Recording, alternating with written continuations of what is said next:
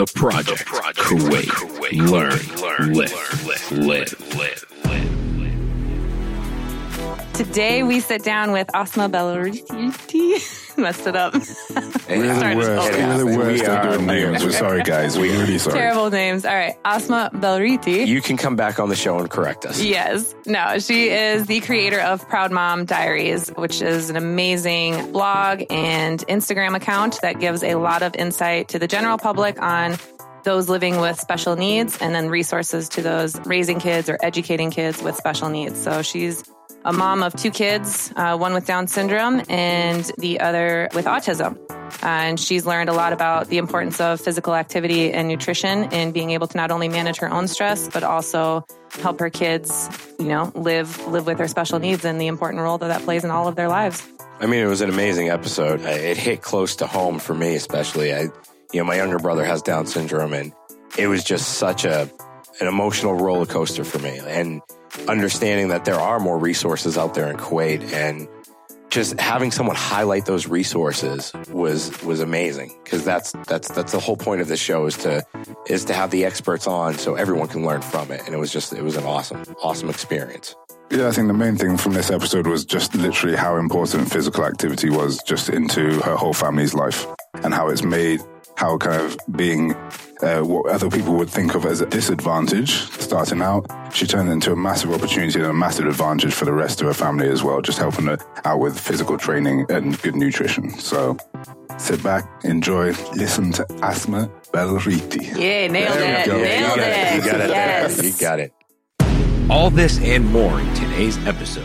Today we are joined with Asmaa, who is the creator of Proud Mom Diaries. She is the mother of 2 children with special needs, and she's here to talk to us about nutrition and physical activity and the importance of the role that plays not only in her own life, but also in raising children with special needs. So welcome, Asmaa, and thank you for joining us. Hello, Megan. Thank you for having me.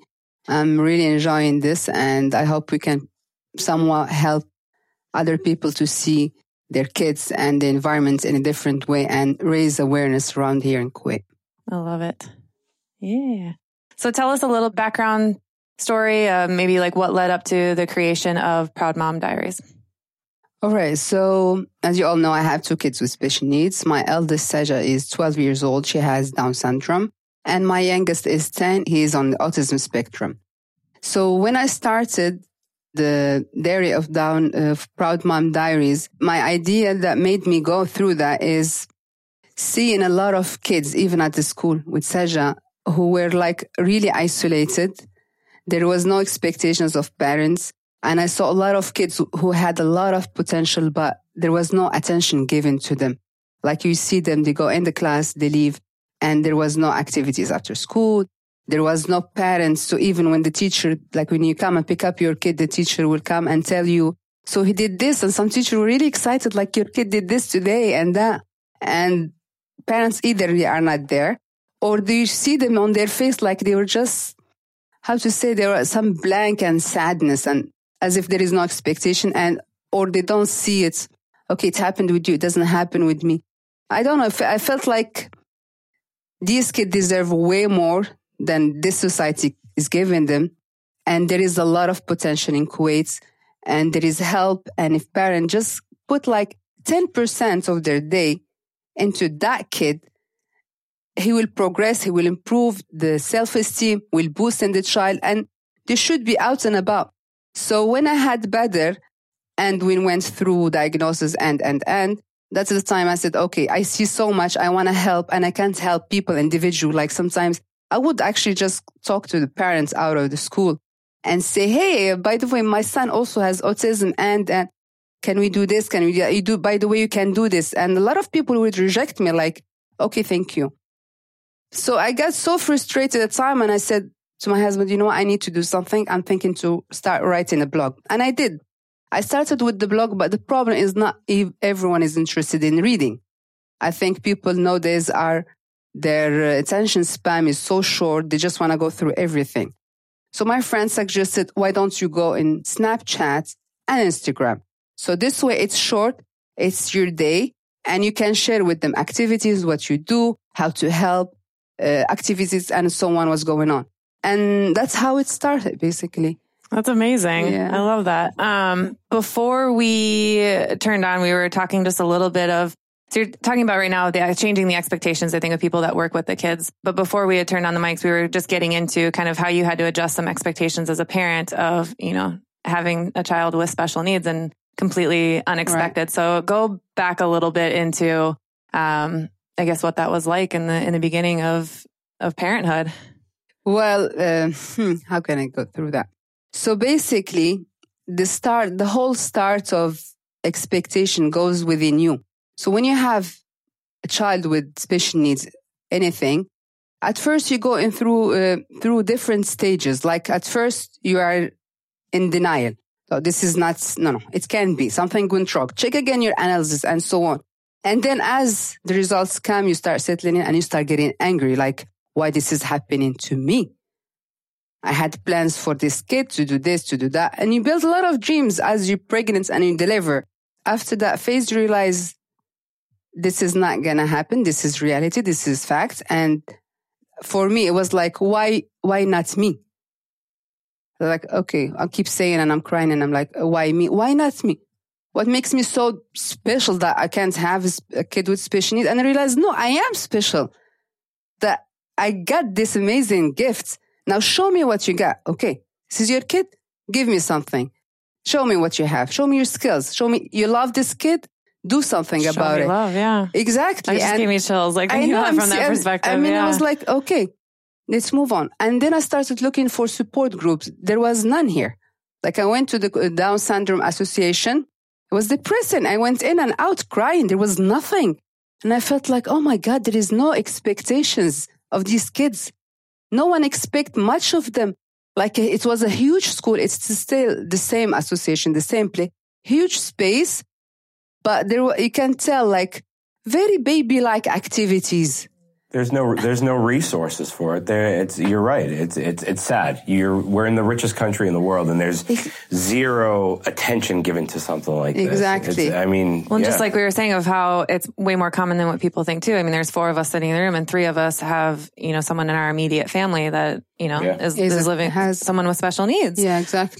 So the attention definitely needs to go there. But kids will live up to typical or not, they're going to live up to the expectations that you set for them. Absolutely. Yeah. So we started from there and then started looking for what to do. So we started to do like at the beginning, when you have a kid with Down syndrome, you have a problem with thyroidism, heart problem, hearing problem, which if you acknowledge at a young age, you can still save the hearings. You put the ear tubes and surgeries, and the kid moves on with that. So we started with that, all the physical and all the stuff that she needed back then. And as I looked, there was no support group. I started looking online. So I registered with the group in the UK, and that was an amazing boost. Like that really encouraged me later on to go, okay, I'm going all out. I'm going to expose my family and everything, the good, the bad, everything that has to do with the kids, because that really helped me. Yeah. Like at the end of the day, we sit and chat together. And what did Saja did? What did your daughter did? And we shared pictures. And it was just a happy place for all parents there, just to see, okay, you have a kid with special needs, but there is a struggles at that young age. But on the other side, you see, like, you put a little bit here and you see so much growing up. Like, really, I don't know how to explain it, but in a sense, it's very rewarding. It's extremely rewarding. I think it's the best job I've ever had. Okay. It's really rewarding in a sense. It's a fulfillment. Like we keep doing the same thing. You work 1, 2, 3, and then check boom 4. She does something. Like, she did this. Yeah. Yes. Okay. We'll push a little bit more and so on. So it went from that to academics, to writing, to toilet training, potty training. Like some books, the old generation books are very dark. Like life expectancy, like the doctor told me, her life expectancy is 22. Yeah. And I just collapsed there. I'm like, what? Yeah. That's the kind of mentality that's. So is it like I was telling my husband, no way, what is he talking about? Right. So I ordered books online, did research, and he was just way out. He wasn't updated. And for the medical community, the first person you contact after you deliver, you get this news, This is very depressing. You're not encouraging parents to do anything. You give them like them a into hopeless case. Like, yeah. Okay, your kid is gonna 22 with this sad gray atmosphere. Like even when I think about moments, man, that was really sad. So social group, support group does help a lot. Started with that. And then that's when I moved to Proud Mom Diaries. Like on Snapchat, I started introducing my kid, activities. And people were shocked, like, oh, she can ride a bike? She has done, yes, she can. You just need to force more on physical activity to strengthen her muscles. Right. And she will. It's amazing if you give kids the resources, what they can do. You give them the resource, you go 101, you put an extra effort there, you're there, and you can see, like Seja used to be afraid of climbing. Like the tramp was like, no. And we just go, okay, small one, do 3, 4 together, and we come down. And the smile she gives you when she feels that she did that, the sense of accomplishment is amazing. Like, okay, mom, let's try the other one.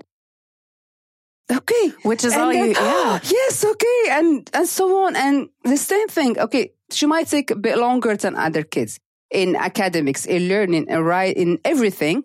But my goal for me is for her to reach there. Whatever her capacity, whatever she can do, I'm going to try it. Like she was really afraid of animals. So we got the dog. We had that Bella for 2 years. She wouldn't even look at her like, no. And she just runs away. Then her brother started horse riding. I would just take her with us. She wouldn't do anything with the horse. She just stayed from bread. Good job, better from far. Every Saturday, week in, week out. One day she said, Mom, I want to try. Okay, amazing. Let's do it. So she tried and she started riding the horse and so on. So if you just say, okay, she's afraid of the animal and you don't ever expose her to that, she will always be afraid of the animals. She will think she can't do it. This is it. You help her limit herself. But if you just put little boundaries, open a little bit, just give her a sneak peek of what she can actually do. She's very capable and encourage her. Yeah, she will. And basically that's what I've been trying to do with both my kids. I love it. Yeah. That's, I know, I used to nanny for a little boy with Down syndrome. And I remember his mom explaining, when she found out as well, very similar. It's like, imagine that, I think there's a poem written about it, but it's like, imagine you're going to Italy. And have you heard this one? Yeah, of course. Yeah. It's like you're learning the language, you've studied everything about it. And you get on the plane and you're on your way there and you land and you find out that you're in Holland and you know nothing about Holland and you don't know the language and you haven't prepared for it whatsoever. All your plans were Italy. All your plans were Italy, yeah. And you end up finding out that Holland is actually a really beautiful country. Yeah. And all these great things about it. But what you talk about is, the hardest part is that grief is having to give up these dreams that you had for your child, imagining it's, typical functioning. But the things that you're finding is it may take her a little bit longer, but you're still getting those things that you would have ever wanted for your child, typical functioning or not. Exactly. She's testing herself. She's growing. She's physically active. She's learning these things and it may take a little bit longer, but this is it. So basically, even for me, like when I think about it, it's giving up those old dreams and just start building new ones. That's what you have. Yeah. This is it. Yeah. Whatever you planned, like for me, I wanted her to learn French. Okay, she doesn't have to learn French. Whatever.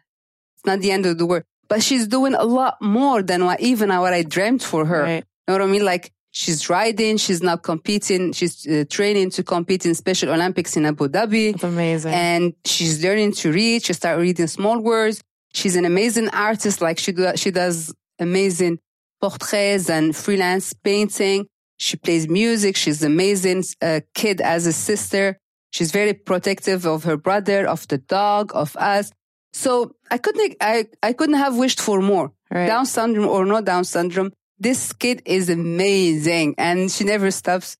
You know what I mean? She never stops from astonishing me of things like, okay, we can do it, we won't do it, we'll see how it goes. But she pushes through, and she never gives up. This is like her personality.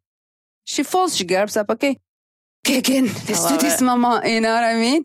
And this is it. You just build new dreams and you pursue them and you put your 100% there. You don't get there today, try again until we will. It's tiring at times, but this is life. We're not supposed to be just, everything we want is just going to drop in our laps. You have to work right? Yeah. Exactly. You just have to push through.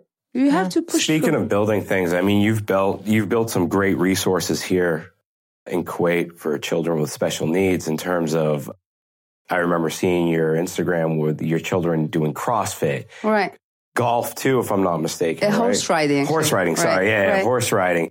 So, I mean, how did you persuade the community to start something like this? Because I think it's people like you that get the ball rolling, so to speak, so everyone else kind of follows suit. Because I know there's the local baseball league. They have the Challengers League. Then there's the golf that I saw, I think, a few months back that just started up. Season, So, I mean, it's people like you that have gotten the ball rolling in our community for that.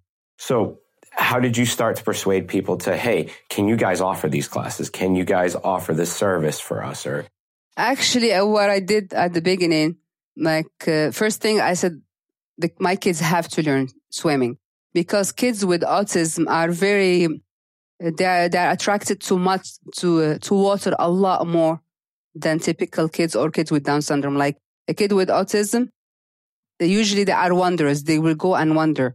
And if they are so allured by water, they will go. And there was a lot of incidents. Is that a sensory thing or what's a sensory thing with the water and how it moves and the sound of it and how it feels. Yeah. So kids with autism are drawn to water, and always you hear a lot of statistics that a lot of kids with autism drown. So the first thing was, okay, for better, we have to learn swimming, and they both learn. So around 1.5 years, 3 times a week, we thought about it, they learn. So once they got that, she got some strength already, physical strength. We're done with the swimming. It was like, okay, what can we do next? When we went looking for clubs and stuff for kids, there was nothing. And then 2014, Circuit Plus opened kids classes, youth. So I said, okay, I'm just going to take her. I'll be with her in the class. And no one can say she can't be there. I'm going to fight for it. If they say she's not following the class, she's wondering, I'll be with her. I will do the class physically with her. And I did. Remember these days? Yeah. We'd go, okay, work out, warm up in the stairs. She will go. And this is it. You have to be physically there. You step down, you show your face, and you show that you're willing to fight for your kid because nobody else will. A kid needs you. You are his backbone. You are his support. So I stopped taking the rejection personally. If someone says, no, we can't take her, I said, no, let's try it. She's not going to follow up. I'll be with her. I'll do it one by one. Don't worry about the coach. Coach can follow up with the other kids. I'm here with my daughter. The whole session. Yes, the whole session. Every other. Yes. And you commit to that your cause. And as people see around, word by word, oh, okay, this kid is here with special needs. She goes, but back at that time, I started snapping and sharing on the Instagram and stuff. I didn't start Proud Mommy yet, but I started. And my friends would share it. Okay, people who have on the WhatsApp group, parents who have kids with Down syndrome, yes, go. Would they take my kid? I'm afraid they will reject him. Just go, be with him. Yeah. Please don't send him with the nanny. Yeah. Be there. Or big brother or big sister, you know what I mean? Mm-hmm. And it just got people, encouraged them.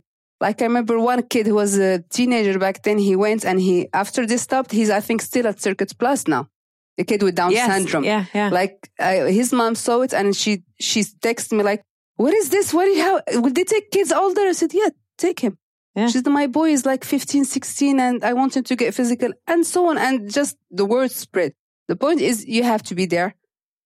You push it. You stay in their face. You focus. You be the voice of the one who don't have a voice yet.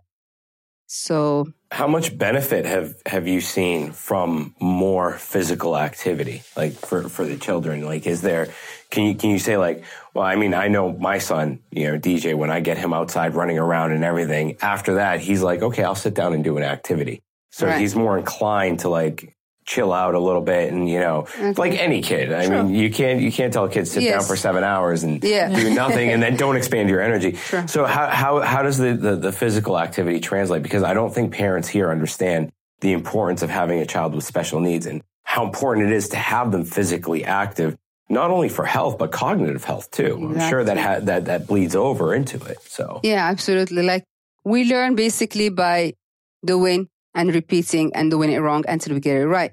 And kids with special needs are no different than typical kids because we all have energy that has to come out somehow. Like we can't just lock a kid home and say like, oh, he's naughty. He's jumping on the sofa. He's jumping on the walls.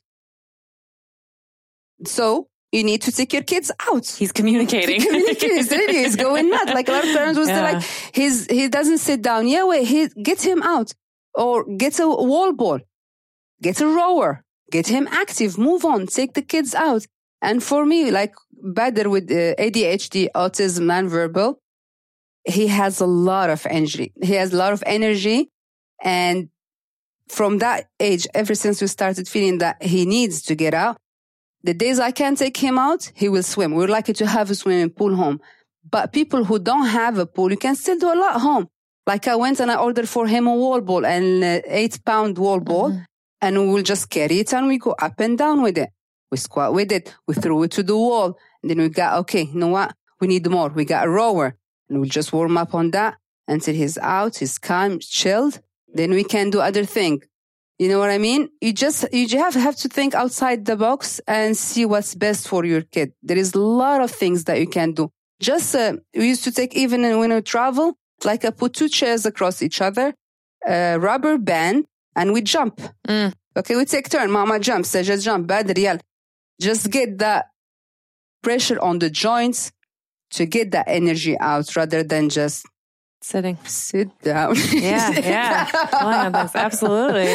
But you talk about that with him being nonverbal as well as like movement is his way to communicate. And for a lot of, I mean, body language and movement is a universal language, really. And absolutely. so to use like, getting that energy out and moving different ways and seeing that makes him feel like he's part of a conversation that he can't actually verbalize. True. So that's so important. And there is so many ways, even like kids who don't talk, there are ways now to communicate. Like there is this program, it's called, like at first we started with pictures. Like we just laminate pictures Tap Talk, right? Was it like before even Tap? Yes, similar to Tap Talk, same, but just typical, regular pictures you laminate and we use like, and he has like a folder of food, folder of activities for the places, people, blah. And you can do that. This is like the basic thing. If you don't want to go and invest in a program and an iPad, or if the kid's still in a stage where he throws things and like Badr got on to phase, he would just take an iPad and he just wanted to see it fall. Make the sound like, okay, we're not getting the iPad yet with the activity. We just stick to the pictures. So we stick to the pictures for almost 4 years. Last year, he's more aware of it. He realized this is not a toy. So we got in the Proloquy program and start teaching him. You want something? I want this. And we get the folders and his personal pictures. You don't want this. This is the places. And he communicates with it. Yeah. And now I'm teaching him sign language because I realized sign language, it's easier to communicate with everyone. Yeah. And for him also, it will help him with his apraxia. So basically his apraxia is like the words are here. The connection between here and the motor skills to move the words is very weak. Right. So he tries to get to word. It's not, he gets really frustrated. Like, it's right there. Yeah. Yeah. But when he signs, he doesn't have to go into the iPad, look for the folder. When the thing is just right there, he'll just grab it or snatch it. But we don't want that. We work also on behavior, how to make this kid eventually work in a typical group class and move to a typical school with less of a special needs shadow on him like he can't. You know what I mean? Because the behavior are the things that usually pull these kids out. Right. Like they're smart, they are aware, they can learn, but their behaviors and sensory issues stop them from being to emerge into a normal, typical class. So these things makes it easier. Okay, like once it was like this morning was like it was a cake. Like cake. Okay. Like I found him. He opened the fridge and he's taking the cake out. So he said, "Badr, that's for your sister." He put it down. I was like, I don't care. I want the like, cake. I want the cake. I have a quick question. I signed it for you. You got to share. I took American Sign Language was my second language that I studied in college. So is he learning? Yeah, he is on American Sign Language. Yeah. Okay, interesting. I was wondering, like, is there an Arabic Sign Language? It's weird because my brother, they started him off with Nakatone. Yeah. And then they switched him to American. And then he just got confused. And he was like, all right, you know what? I'm done. Like, I don't want, and mashallah, alhamdulillah, Yaqub, he's very self-sufficient. He's like, I'll do it myself. I'm not really going to ask you for help unless I really need it. Right. And even with that, he doesn't, like, it was funny because, Thanksgiving went over to my mother's and I got him he loves to paint. He loves to paint. So I got him a little paint set and stuff because I got something for, my niece and I got something for my son. And so he has his paint set. And with him, I always, he's grown up around me. So I know he's self-sufficient. And for some reason, he was waiting for permission to open his paint set. And I felt so bad because he came to me 15 minutes later. He's like, will you open it for me? I'm like, oh, dude, I thought you were going to open this yourself. So I opened it. He was like the happiest kid in the world. And it's just, I regret, and it's partly my fault as an older brother. And I regret not being more vigilant of these things growing up to make sure that, to understand there was really no education for me as a sibling to someone with special needs. And, if I could go back and do it all over again, I would have learned sign language at a younger age. And, I would have put more effort into it. And that's one of the biggest regrets that I have as an individual, because I know there's more that I could have done. And that's my fault. I live with that. But, I still, my brother, God bless him, he's still, when he, a couple times I took him to the gym after that, he shaved off like 15 kilos because he was doing the same workouts, at home. Yeah. And it was like, it's just giving them the resources. When he had that resource, he learned from it. And it's just amazing. What are your thoughts on ABA and, other? I love it. Yeah. I was very curious about ABA. I love ABA. Can you explain that? ABA. Right. So ABA is Applied Behavior Analysis. And it was created by Dr. Skinner. He's basically the father of behavior science. Yep. So all the science that came after that is, like, a lot of people think ABA is very rigid, but it's very clear and scientific. Like, you do this, you will get this, or you don't get it. And once you work with the kid on ABA, you can see really if there is a progress, if you are stagnated somewhere, what's working, what's not working, because you have everything written down. You have all the information and statistics through the day, through the sessions, like everything is written down. The thing is, some places here in Kuwait, they do ABA, but sadly, their staff is not certified. Like, they will take just courses online, but they don't know how to handle more than what they took in that course. It's a big thing. Like, you can work ABA on the table as well as on the floor, and you can learn while moving. It doesn't have to be rigid 101. Give me 1, 2, 3, 4, 5. So you get the results, but you get stagnated at one point if you don't actually use the proper ways of analyzing the behavior, which basically you have to learn a skill and you should be able to generalize it. Like, I can write A, I can say, this is A with you, with Liam, with Mahdi. So when you generalize a skill, that means you know it. It's there, it's for life. It's not going to go away. But when you don't generalize the skill in ABA, it's like you're back to square one. You're just moving and stagnate. So you need to have, like, I've been telling also parents that if you sign up your kid on ABA center, and the sad thing, there is a lot of Arabic ABA centers here, that staff there is not qualified to be anything, not even around kids. Any kid. Like, some Arab people, they still think that ABA, discipline, behavior, oh, we got it. We yell. Yeah, right. You know what? No, sit down. Sit down. Excuse me? No, this is not the way. You can't be physical or abusive, or you think you're going to have the male authority and the kid will be afraid. Right. Why do you think they get away with it here mostly? Like, what's the main reason? Because I know of people, and I'm not sure if I can't really mention names, but they have moved from Kuwait onto Dubai, and they're practicing in ABA facilities over there.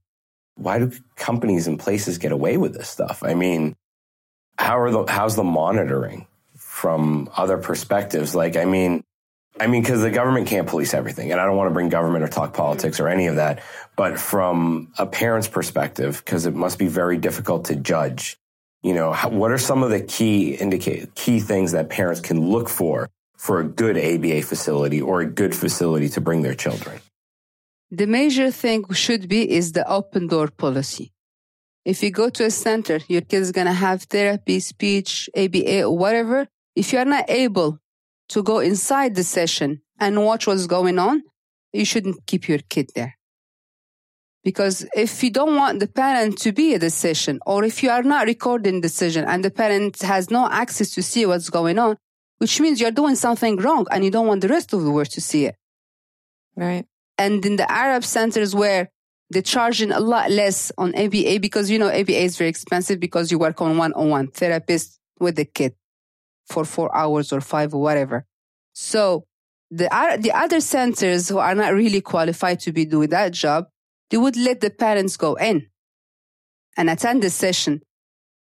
By the excuse, they give them like, we think if you come in with the kid, you will distract the session, or he will be acting very spoiled because your father or the mother is there. And people accept that. Sadly, people will be like, yeah, okay, we'll wait. And then later on you hear scandals that this kid came up with a broken leg or a bruise and. Even in the buses, school buses, you hear this every now and then. A nanny slapped someone, or a bus driver did I don't know what. And people have been trying, put the cameras on, connect them to parents' phone, end of story. What are you so afraid of hiding? So if you go center and they say you're not allowed, just roll your kid there for That's me. great advice. End of story. And let's try and jump on the nutritional aspect, because I know, like, I know my brother, he'll eat anything in sight. he loves food just like me. They are gourmet. My daughter also is very gourmet. Like, she would love food. Like, the yeah. So what from a nutrition perspective? Because I mean, with myself, I notice that if I have too many carbs, or if I have too many sugars, or if I have too many of this, how my body reacts afterwards. Right. And I know for my brother, it's really easy for him to pack on weight really fast. But it's also easy for him, mashallah alayh, again, he has the thyroid issue and everything, but he can still take it off just as fast. That's amazing. With his movement, he's a beast. Like, I gotta give Yaqub credit. He is a beast when he works out. He's got the punching bag in his room, and so he's definitely. I mean, he shaved off like 20 kilos one year, and my mother was like, "I think there's something wrong." I was like, "No, he's moving. He's active. He's active. He's exercising in his room." And she's like, "Yeah, but he listens to music and everything." It's like, "Yeah, he's dancing. Let him be. Let him be. He's active. He's eating healthy. Yeah. It's really good for him." She's like, "Oh yeah, I think you're right. That's really good." And then like his iPad broke, so he couldn't dance anymore. And it just, he kind of became sedentary again. He packed on some weight. But I mean, what are some nutritional tips that you can give parents with children with special needs? Well, if we talk about nutrition, like if you're more specific for Down syndrome, as we said, most of kids with Down syndrome have hypothyroidism, which is the thyroid is quite lazy. So, like Saja now, she takes the pill that helps activate the thyroid again. So with that, we portion food. Basically, we just portion food. Because if you put like the whole thing in front of the table, like if you put big portion of rice, chicken, whatever, she doesn't know when to stop. This is the thing. She's very gourmet, she loves food, and she will eat. So what we do, we stop doing that. The whole habit in the house changed for everybody, and it changed for the best for all of us. We portion food, like we put food for all of us, like this is your chicken, you take a big portion of protein, you have your salad, and you have a little bit of your carbs. Rice, vegetables, whatever, depends on the day, and everybody's eating the same food. Like, I was thinking at first to give her on a diet and then realized that's not gonna work. I wanted her to learn something that she will carry on growing up. As healthy diet, this is her habit. She still can eat sweet, she still can have this and that, but discipline in food. We eat in the same time. It's our breakfast, you eat your snack. Also, we don't buy sweet and all this stuff home. It's non-existent. Juice, non-existent. soda and stuff, we don't buy it. So she actually made her brother made everyone a lot healthier home. So are there a lot of foods that you've cut out for gut health reasons? And, just because... Like candies, bonbons, chocolate, all of that is out. Juices, I don't buy any juices. Even the labeled organic and stuff because all sugar. And soda is out. So basically it's water. You're thirsty, you drink water. And by now the kids, they got used to it. On the table, we have water and the food. When we make juices, I bought like a cold presser. Make your own. Yeah, make your own. And we make vegetables. We make beetroots, we make carrots. That even not every day, once in 2 weeks. If you fancy juice, we have vegetables left over, grind them. And the kids, they enjoy that process of like this thing. And it goes so red and amazing and nutrition. And they got used to it. Like, though we go out, they don't even look for juices or candy or stuff. On the other hand, we still buy candy. We buy little bits. Yeah. Because I don't want them to be deprived from it. They say they will go nuts. Like, we never ate this. But there must be a balance. The mother or a father, they have to be there with the food. Because we build up those habits from young age. This is it. They are settled. It will grow with them rather than blocking and dieting and being so strict until it's not fun to eat. Right. For her or us, and we keep fighting over the food. It's that same kind of ABA approach of like, this is a generalization of like, this is food in our life. And it's funny. More people need that. Right. General public needs that. Exactly. We do. Like my husband, for years, we would fight over Pepsi. Pepsi. Okay. Then he moved to Coca. I was like, Coca, the can. And then I was like, no. Then he started buying it and keeping it in his office. And then the office is hot. And it's like, okay, then. You know what to do. Yeah. Until he stopped. He was like, oh, I got so it. And the minute he stopped, he lost the belly. Right. Like, see, aren't you happy now? Like a good wife should know how to wrap it. Oh, that's excellent. So yeah, it's just, we keep food fun. Yeah. And no pressure on not to eat. You eat healthy, you get used, and kids eat what's in the house and they eat what you eat. And you can't be eating anything and limiting their food. Right. So I think it's just a matter of habits, teaching them good habits, do the good habits in front of them, and that's it. And keep them active. Yeah. Active. Yeah, it's that accessibility. It's like they're going to eat when they're hungry and they're going to eat what's around. And so if you make the sugar and those things, easily accessible to them, of course, that's what they're going to go for. Yeah, especially, we like kids with autism, a lot of them we cut down on dairy products because recently I found out that dairy product, cheese and sugar is a lot harder for kids with autism to digest. Yes, yeah. And it affects them. So when we cut all of that, I had to cut for Seja as well. Because he can add different food and she's, you know what I mean? Yeah. What did you notice with that cut? Anything? Actually, when I cut dairy products on Seja, her belly was gone. Amazing. Like she was very active, clean food, everything was on spot, but she always had bloated belly. When I cut the dairy and yeast, they're just gone. Amazing. It's like amazing. And ever since I cut also dairy products, we all transfer into rice milk, almond milk, and so on. Yeah. So it helped to be more aware of trying things, and this parenting, especially, you try and you hit. There is no wrong or right. Like trial and error. From my perspective, it might be right. From yours, you see wrong. So everyone has to try really what works for their kids, for them as a family, and what is less stressful to do on a day-to-day. Like it will be your routine and something accessible, easy to do. You don't have to go nuts and crazy what to cook or what not to cook, who's going to eat this and that. And with Badr, with all his problem with nutrition at the beginning, we got stuck to only eating chicken and rice. Like, autism, like he got into a phase where he had sensory issues with this. He would smell food, texture is different. He wouldn't eat it. So when I did some research about that, I realized that even a lot of high functioning kids with autism, verbal, adults, independent, everything, they never developed this nutrition part. And they're still, as a grown up, they're eating only 2 things. Right. And when you look at their faces, you see here is like black or blue. Like you feel these people are a huge lack of nutrition, healthy nutrition. So what I used to do, like we are eating a snack, I'll just make a plate and I just put it in front of him, in the middle. Like he's here in the middle of front of him. No pressure, don't eat it, don't take it, just there. So I just snack mine and then. Day in, day out, like after 7 months of this, one day he just pulled the plate, was watermelon.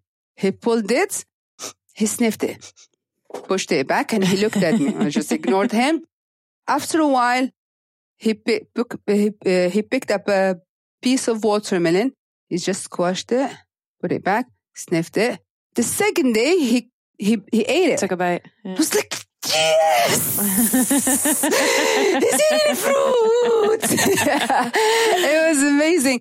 So every day, okay, we start with watermelon and till this day, it's his favorite fruit. Watermelon. Like, That's amazing. yeah. Sometimes I find him opening the fridge and just shoving his face in the hole. Like, seriously, I found him once, I took a picture, was like, let me cut it. It's like, no, I got this. So cool. So it just moved on to other food, to everything, and to generalize rather than that. When he was 3 and 4, I used to make his snack and his food to take it out with us if we're going to see the family or restaurants. We're just like crazy. I can't keep doing this for his life.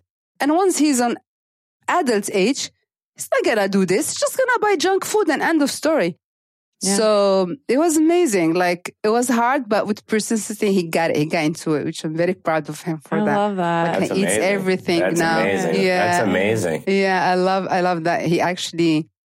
He's nuts about everything. He eats nuts as well now. The amazing thing that I'm finding is kind of like I have zero experience with any family members or anything with special needs. But from what you've just been talking about with their behavior and with the nutrition, then actually I see a lot of those similarities with what we've referred to as like typical kids. And like, it's literally just like maybe they just have like one of those behaviors or two of those behaviors, whereas kind of you might exhibit more.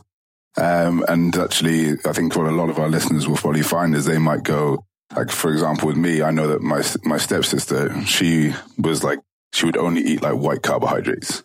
Okay. And she would be like, okay, so if it's not bread or rice or pasta, maybe with cheese on top, she wouldn't eat anything red, green, yellow, no vegetables, no nothing like this. And it was just the case exactly the same with Bada, just like kind of making it, putting it in front of her and then seeing if she liked it and then kind of going, okay, you can have something else if you want, but this is what the rest of the family's having. If you'd like to join us, then no problem. If you don't want to, it's okay. And so just like over time, then just enabling that and enabling it. And yeah, I think those kind of similarities are there. And it's kind of, if anyone listening to the episode, it's not just something that's like, it's not abnormal. And so it's something that's very, very normal across a lot of kids. And I think it's just from you having to like make more effort with it to make sure that like to give them as many opportunities as possible. That is even very similar with kids and parents as well, because like we've talked about diabetes in kids and lots of other things. And it's the parents not kind of having to make a choice. So they don't make a choice. They just kind of go, oh, he's normal. So like all the normal kids have this and all the normal kids. And actually like it needs that care and attention, whether they're special needs or whether they're not classified as special needs, but they might have these behavioral tendencies to do different things. So I think that's quite important for everyone. I think it's more the fact that you've taken a lot of care and attention to learn about your kids and how they function and how to give them the best opportunities like in the real world as possible. Right. I think having also the junk food everywhere around Kuwait doesn't help. And it just makes even parents more lazy going out and just get the kids to eat anything. It's really bad. Like I remember at the beginning, like Saja used to go with the school trip and we'll take them to playground and then they will go and McDonald's. Yeah. It's a great reinforcement from schools. Right? It's a great reinforcement from schools. I remember I used to tell them I send her own food. Like I would also make nuggets for her, chicken nuggets home, and potato will just put it in the dry pan. She's still having the same food and ketchup from home. I make our own ketchup. So just put it there. But the teachers say, no, she's not going to eat it because she doesn't have the toy and stuff. So what I did, I tried once, twice, and I was like, you know what? She works so hard to stay fit and eat clean, and I don't want her to get addicted to this junk food. So the days they have this field trip, I just keep her. I don't blame you. I keep her. And I just did that last week. Like they were taking the kids from her Saja's school. They're taking them to walk around in Salmiya somewhere in the promenade. And their plan was, okay, send 5 KD for food. Okay, what food? They're planning to go eat at Sultan Center, in the open buffet Sultan Center. And I went to them, I was like, come on, these kids are grown, like 12. Seja is the youngest in her class. The other girls are 13 and 14. There is so many things around here, you can take them. There is the new museum, take them there. Yeah. And playgrounds, there is so much, just outdoors, just the beach, let them play so and the run. field trip was to the and buffet? why the food? Yes! Oh my God, that's totally bizarre. I know. It's like, you know what? You know what? Yeah. Seja, she works every week, 1 hour and a half per swimming session. She comes back. She doesn't even look for food. Showers is just like literally, she just passes out on bed 3 times a week. She works hard. She is clean. So I told them, no, I'm sorry, I'm not sending her. And I didn't send her Wednesday to school. And I wrote a big complaint letter like, this is not fair. Right. Kids, they need to go to productive. If you're going to make an outing, already they are stigmatized. They are all girls with Down syndrome. And it's just taking them to food place, and it's like the image they are sending to the public that this is all they can do, these kids. Right. You're not helping them. Right. Just taking them to buffets and places that there is no production. They will not learn anything from that experience. Food as a reward is a huge thing. And when I worked in the behavioral health hospital and it was kids with psychiatric and behavior disorders, that was one of the biggest things I fought for, was eliminating food as a reward. So it's like, great, they had, their good behaviors during the day or the week. Why are we allowing them to pick from a bucket of candy as like the reward for that? Like the reward should be something totally different. Like, let's get them outside for a game. Let's, give them a project of some kind, something like that. And it's the food as reward it's the easiest thing, I think, for nannies and for parents. Well, and for I schools. failed as a parent. I'm going to be completely honest. Like with DJ, I'd always be like, look, how old is he? DJ's 4. So, I mean, he, with him, I'll, like before when I didn't know, when he was a little younger, my positive reinforcement would be candy. Like what kid doesn't like candy? But again, as a parent, I evolve and I've learned. When you know better, do better. Yeah. And that's the thing. I've learned more and I've become a better parent from certain things. And, life's a lesson. And if we don't have people like you in our society, I can't learn. You know what I mean? You're a pillar for all of us so that we can understand and we can learn from you. And in all honesty, I think what you have done and the resources that you have created are phenomenal in a society that lacks empathy in so many different perspectives for different human beings. And it's just like, sorry. I got to take a minute. I'm sorry. No, getting emotional is having a moment. I'm sorry. It just. But I want to say, like, exactly on that, though. I think getting this parenting experience that you completely, weren't expecting or weren't prepared for, and in turn, like, it's how much is that like turned around on you, like knowing what you have to do to help them in order to, perform and live up to the best expectations or high expectations. That's like forced you to see the value of health and fitness probably in a way that you may not have ever experienced for yourself. I mean, you're huge into your stress management and using, fitness and nutrition as a way to help manage that. And a lot of that has probably come through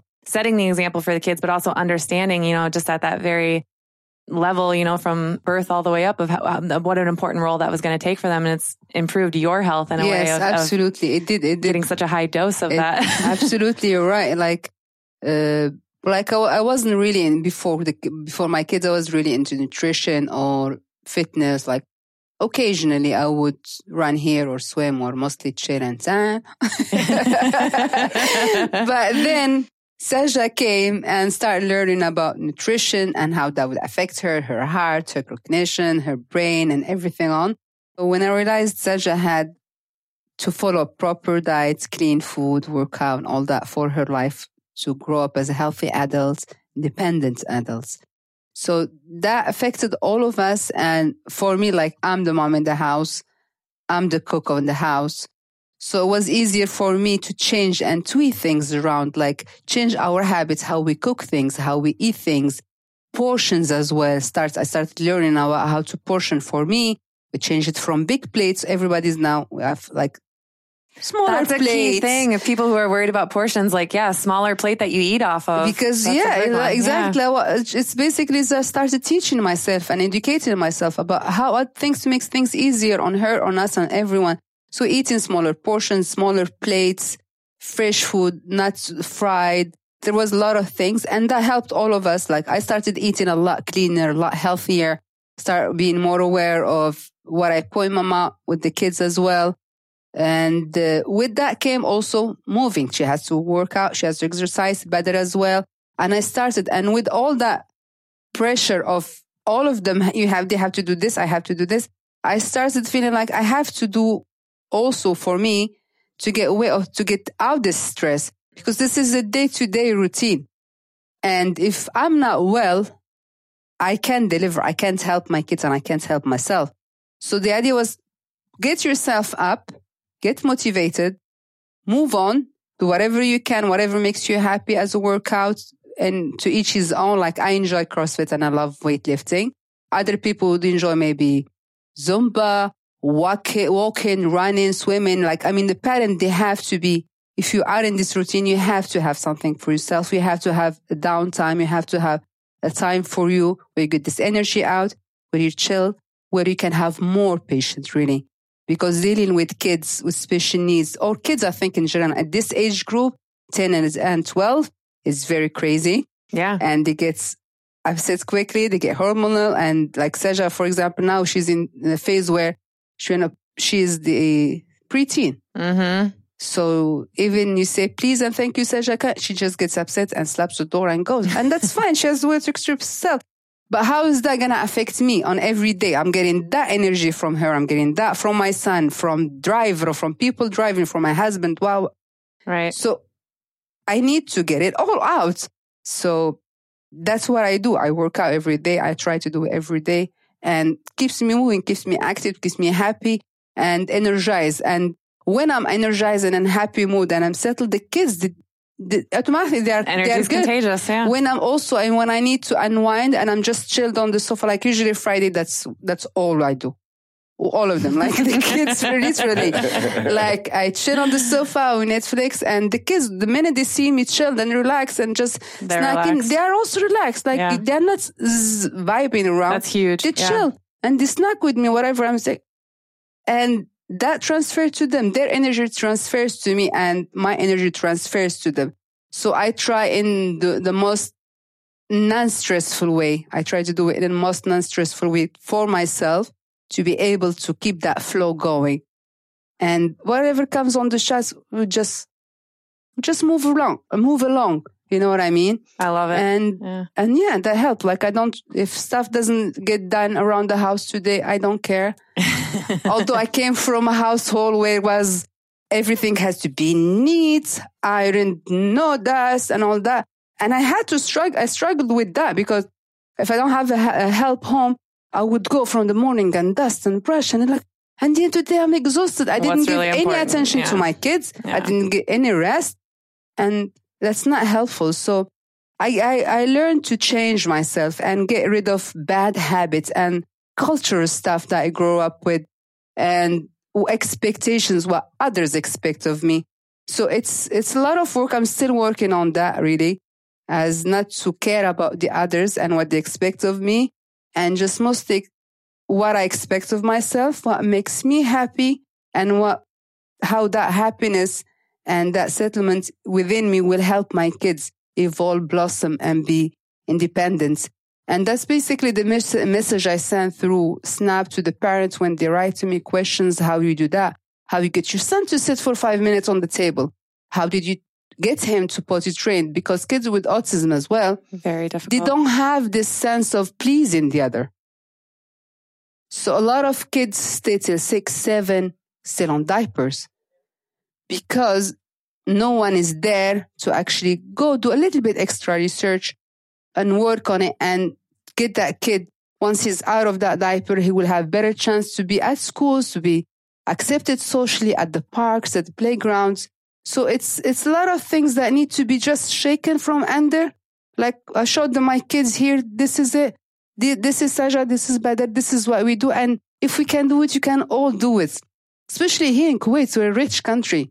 There is a lot of support. There's a lot of resources. Like a mother, literally, she doesn't have to cook and clean. She can get someone to do that. Right. Do your job. One thing. Your kids. Yeah. That's your responsibility. Just do that. And it will be amazing. Rather than you're not taking care of your kids. You're expecting school, nanny, somebody else to do it. And you'll be like, but there is no progress. But how much did you put to get something? Did you put something there today? And I always tell the parent, you don't have to be 2-3 hours of work with the kid, half an hour. Just be consistent. Quality. Every day, half an hour. It doesn't have to be on the table, a puzzle, a plane. Just sit and chit-chat and hug your kid and talk. Don't leave your kid with a nanny all day. Don't just drop them off. Yeah. I mean, it's tough. It's a tough environment. That could be a whole nother episode. Yeah, I know, right? The nannies. The message you're sending to the community. I mean, for one, it offers people like myself, my mother, and I'm sure everyone out there a resource to, because Kuwait's not a very, we'll all talk about the hottest gizmo coming out, but we won't talk about the important things. And, you giving people a resource to know what's out there. I mean, I thank you from the bottom of my heart. Thank you. I mean, thank you for being on today. Thank you for having me. I was going to say, I've sent referred you a lot to friends in the States, and I've got a lot that are following you. When I told them I was interviewing you today, everyone was excited. Yeah. They're like, is that the one that I follow from Proud Mom Diaries? So you're doing a beautiful, beautiful thing. Thank you. And it was nice being here around you. It's a pleasure meeting you. I would love to see you again. And definitely. We'll have a parent talk. We'll have a parent roundtable. Right? We're going to have a parent roundtable because I want you on here, me, and I got a couple of other parents we can bring on. Right. And we could really dig deep into how to help raise, how to give people pointers on how to, some resources on raising good kids and raising, just giving them resources to grow up with. Because I think Kuwait's short on a lot of things. We have a lot of shortcomings, and it's people like you that are going to help us beat that. So thank you very much. Thank you so much. Do you have any other projects that you're working on right now? What kind of projects are you working on? Our project is Kuwait. Our project is Kuwait, true. So what's a project you're tackling? I just did the projects for, I wrote an article for Kuwait Mom Guide. Nice. She was doing an article for how she does all the activities and all the events and what's going on in Kuwait. Yeah, she's really cool. So she contacted me and she wanted something about special needs. And she said, write something about special need that tackles what's going on in the society and references to what. So I did write this article about, I called it You Are Not Alone. And it talks about the problems and the struggles new parents in Kuwait to special needs kids. Either you're just getting a new diagnosis or you came here already with your kid. From where to start, what to do, what to expect, and another page of resources. So my husband read it last night, and he was telling me this morning. So I got really emotional about that because he said when he read it, it just took him back to exactly that roller coaster of emotion where you go to the doctor, he doesn't know what to say to you. You go to another one, he gives you something just to give you an answer, or where usually a diagnosis like we struggled mainly with Badr here for autism is. His pediatric at age 2 would say, I was like, he's not talking. He's like, yeah, because Saja is not talking. That's why. And I'm like, there's something wrong with this guy. And this guy was like the doctor in Kuwait. Like, if you don't take your kid there, that's what they say. You're missing out. So that's what I've been doing. An article about what parents and expats and new parents, how to get through this journey in the beginning and move on. But I'm up for anything like. That's truly amazing. And definitely, I'd love to have Kuwait Mom's Guide on here. If we do that, if we do a parents roundtable, I'd love to have her on here. That would be an amazing episode. She's amazing, That would be awesome. That'd be so much fun. But thank you very much. And we'd love to have you back on in the future at some point. My pleasure. Thank you. Much love. Thank you so much. Thanks for listening to this episode. If you enjoyed it, please head over to iTunes to subscribe, rate, and leave a review. You can also find us on Instagram at The Project Kuwait. Thank you, and join us next time.